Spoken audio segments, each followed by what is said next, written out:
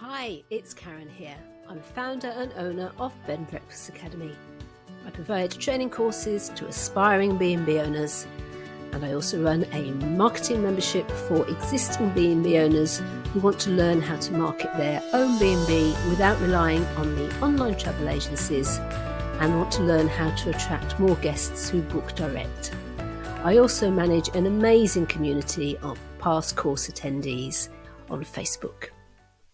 Just before I dive into this week's podcast, I just wanted to tell you about a brand new live workshop that I'm running on the 28th of November and the 1st of December. It's the same workshop on both days, but I'm giving you two opportunities to attend.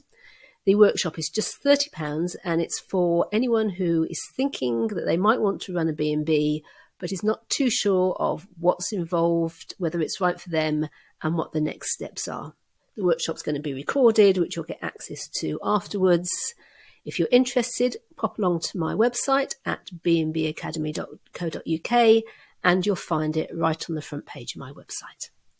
Right, let's go over to this week's podcast, which is about how to reduce food waste at your bed and breakfast. As the spotlight is very much on the environment at the moment with COP26, I thought it might be useful to look at the different ways of reducing food waste at your B&B. I have quite a few ideas of my own from 17 years of running a B&B, but I also went out to that amazing group of past course attendees and asked them for their tips. So for those of you that are listening, thank you to everyone who contributed. If you want to see who contributed, pop over to my blog and you'll find the whole list there. There's some amazing B&Bs there if you're looking for some beautiful B&Bs to stay at. According to the Sustainable Hospitality Alliance, calculations from the UK estimate that about 18% of annual food waste is created by the hospitality and food service industry. Wow. Compared to many hospitality businesses, smaller B&Bs do have the advantage of being able to consume much of your surplus ingredients yourselves. You know, I would often find myself eating breakfast for every meal of the day. In fact, I've just had a bacon sandwich for lunch. And luckily, I'm a big fan of sausages. For those of you who aren't watching on the video, I've just put up a picture of sausages, peas, a bit of toast and a Prosecco and some ketchup. I am so classy. Now, of course, eating those ingredients that are left over only works if you actually eat the food you're serving. If you're a vegan bed and breakfast owner dishing up a meaty full English, you're going to potentially need to look at different solutions. So how can we all do our bit to reduce the amount of waste and reduce that 18% figure?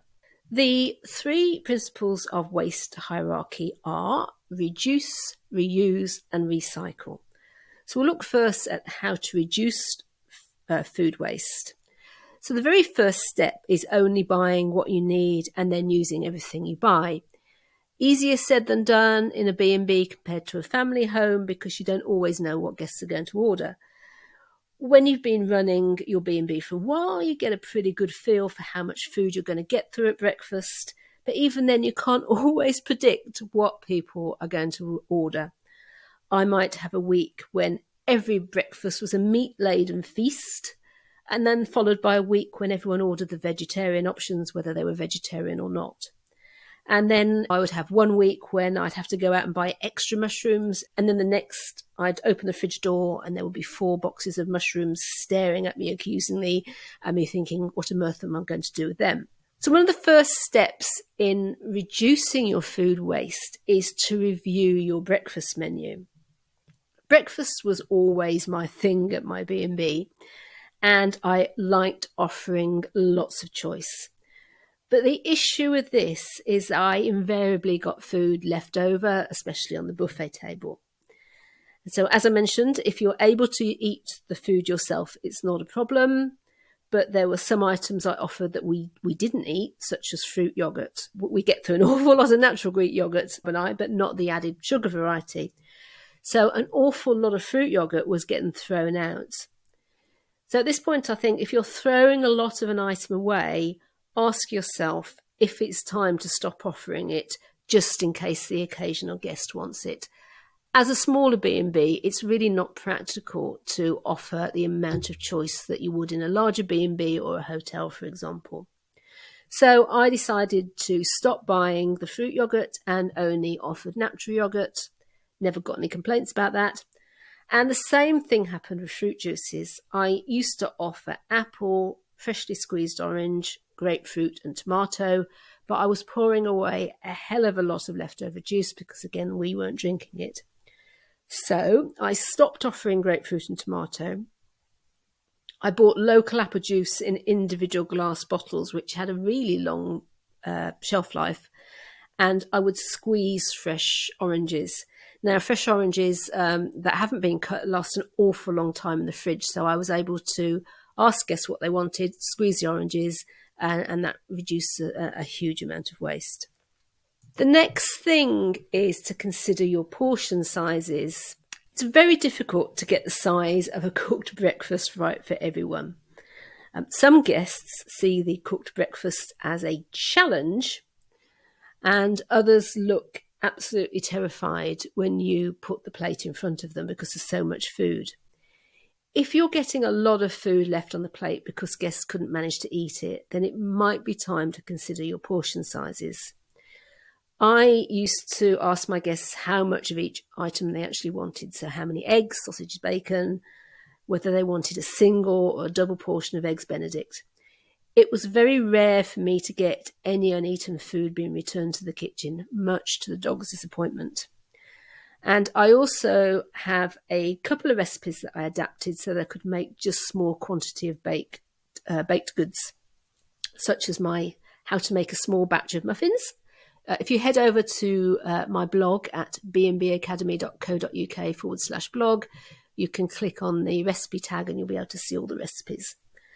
Also, my blueberry and lime scones, which were surprisingly popular at breakfast, I would make up the scone mix to the point where you've rubbed the butter in, and then I would store that in the freezer. Then I could just scoop out what I needed and add some buttermilk and egg to make up just a couple of scones. And these scones also used leftover frozen blueberries, another way of using up leftover food. And scones can also be frozen uncooked. I used to defrost mine at room temperature and bake just before the guests were due to arrive for breakfast. So you get the double whammy of only having to bake the number of scones you need and also having a lovely smell of baking wafting through the dining room. I also have a ginger scone recipe which freezes beautifully uncooked. You should always be asking guests if they have any special dietary requirements, food intolerances or allergies in advance of their stay. But if they do tell you that they're on a specific diet, it's a good idea to ask what they like to eat rather than guessing or buying in lots of options.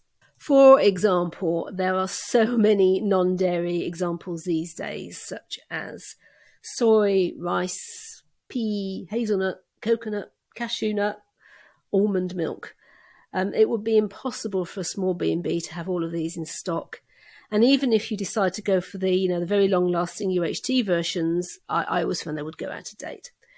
Therefore, it's a good idea to ask guests what non-dairy substitute they prefer. Again, a large hotel is like to get through far more of these ingredients than a small B&B. So it's not reasonable to expect a small B&B to have absolutely every single type of non-dairy milk in. When my first vegan guest booked in, I found myself disappearing down a Pinterest rabbit hole, devising an elaborate menu for him. And luckily, I came to my senses and emailed him asking if there was anything he particularly liked for breakfast and what did he want me to replace milk with. And he just replied saying, all I have for breakfast is beans on toast. I'll have oat milk and peanut butter to spread on the toast, please. I've also had similar problems catering to gluten-free guests. So I'd buy in both brown and white gluten-free bread and it wouldn't get eaten. So instead, if a guest told me they were gluten-free, I'd ask them if they wanted me to get gluten-free bread in the first place and what sort they wanted, white, brown, granary. Of course, with gluten-free bread, providing you can store it properly without risk of contamination, you can always freeze it. You can find out more about catering for guests with special dietary requirements in this blog post here, which is /blog special diets. When I went out to the Facebook group, quite a few B&B owners came back and said they started doing a pre-order breakfast form during COVID and had seen a big decrease in the amount of food waste. Now, I've always asked my guests to order the night before, as I was on my own in the kitchen cooking and serving and having to chat with guests, and I really couldn't have offered the wide breakfast choice I did without the breakfast menu. I always made it clear that it wasn't compulsory for guests to pre-order, but I also explained why it was helpful to me and how it would speed up their breakfast. And really most guests had no issue with them, with the exception of one guest, which is a whole other story. Even though I had the pre-order menu, I would still put items out on the buffet such as juice and white and granary bread, fruit, etc. And this is where I saw most of my food waste. During COVID times, I put juice, bread choice, etc. back on the menu, and I really did see a reduction in waste from the buffet. Now, if you sign up for the Bed and Breakfast online course, you'll get access to my standard vegetarian and vegan breakfast menus to copy. You'll find a link to the sign up in the show notes for this podcast or in the blog post. You could consider offering a doggy bag. Rob and I were once in a Chinese restaurant in New England. We were really very tired. It was the day we'd arrived and we were very jet lagged and we didn't manage to eat much of the very lovely food, sadly. They offered us a doggy bag to take away and we sort of mumbled yes, not really wanting it. But we left it on the table as there was no way we'd be eating anything else that night. And then just after leaving the restaurant, we heard shouting behind us. So we started speeding up. We were a bit worried about this shouting and someone chasing us. And hot on our heels was the waiter with our doggy bag. I think we did contemplate running from him, but he caught us up and handed the doggy bag over. I'm not suggesting you offer guests bags of cooked breakfast to take away with them, but, you know, I've heard of B&Bs offering bacon butties, etc. for guests to take away. But one thing I always did was offer guests bags so that they could take away leftover food on the buffet, such as muffins or croissants. If you're looking for nice sustainable paper bags, Nisbets actually has paper bags that you could offer. Just go across to the website and search for compostable sandwich bags. If you leave a cake in the B&B room, you could do similar, leave a little note and a bag so guests know they can take it away with them. One of the first things you can do to reduce food waste is ensure it's stored properly. So here are a few suggestions. You can freeze sausage, smoked salmon, bacon, black pudding individually in the freezer on a tray, then pop them into a sealed container or bag in the freezer, and then you can just take out exactly what you need for breakfast and defrost them. It's also a good idea to rotate food in the fridge, so the newest items are always at the back and the oldest ones get used first. If you make toast for guests, as opposed to providing them with bread and a toaster, you can slice bread and store it in the freezer and toast from frozen. Very good idea is to label all jars, etc., with the date they're opened and the date they're used by. And once packets of dry ingredients such as flour are opened, decant them into an airtight container and label them with the use by date. I use Kilner jars as I'm a bit of a Kilner jar addict, as you'll know if you've been following me for a while. If you do have leftover food, it's worthwhile having some inventive ways to reuse it. Now, I'm not talking about getting the plate back from the breakfast and scraping the leftovers into the fridge and reusing that. There may be, if you have a pet dog, they may appreciate the odd sausage. If you're a dog owner, you'll know this, but note that some food is dangerous for dogs, and you can find out more by looking on the Battersea Dogs website to see what food is poisonous for dogs. Also, if you keep chickens or other farmed animals, it's worth noting that it's actually illegal to give them any scraps from the kitchen. If you do a Google search about that, you'll find the information you need. The sort of thing I'm talking about with unused food is food like leftover bread, unused milk, yogurt, butter.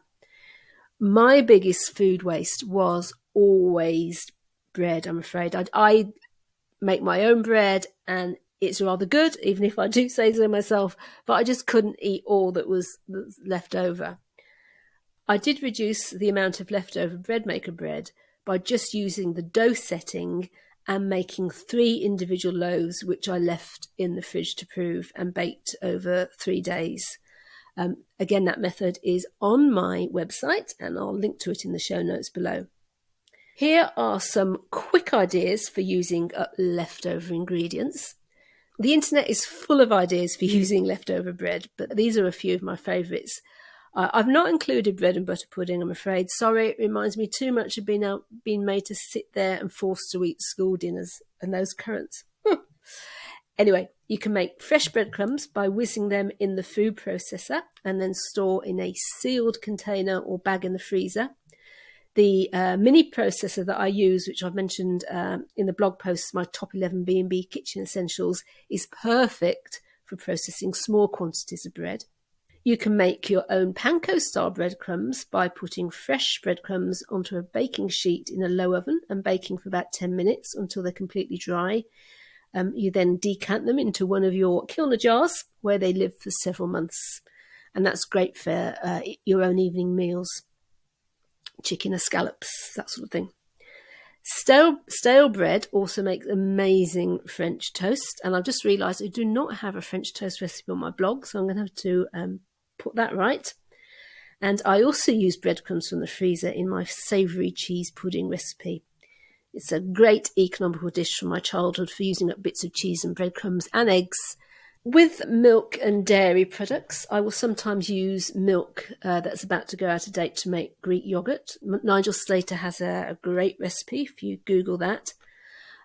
I make his yogurt and then I strain it through muslin in the fridge to get Greek yogurt and whey. And the whey is perfect.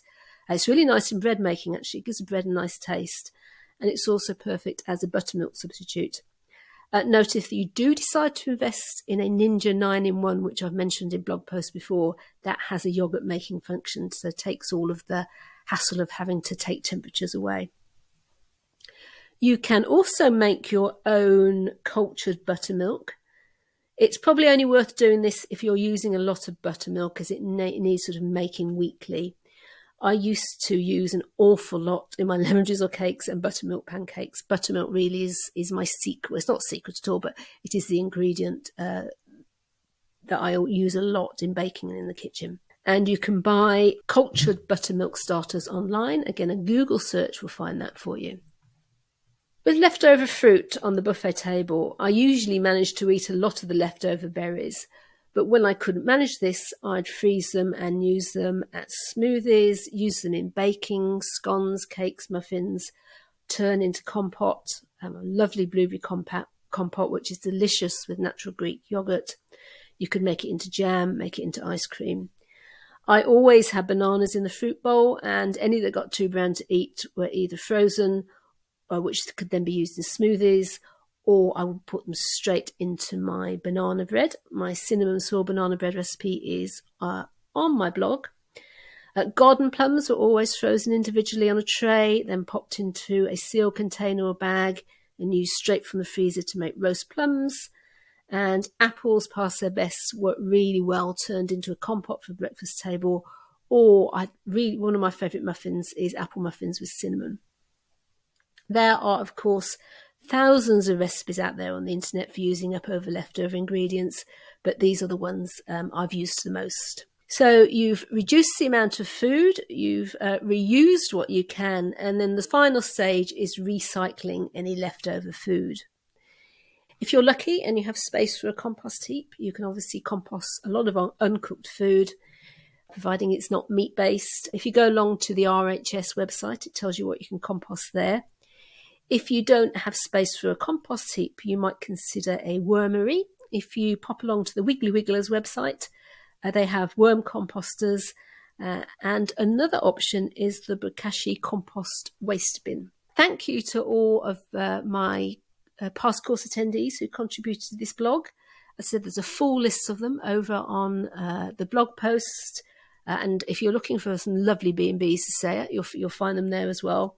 I've tried to include their suggestions throughout this blog post, but here's the complete list. So pre-ordering breakfast has reduced waste hugely.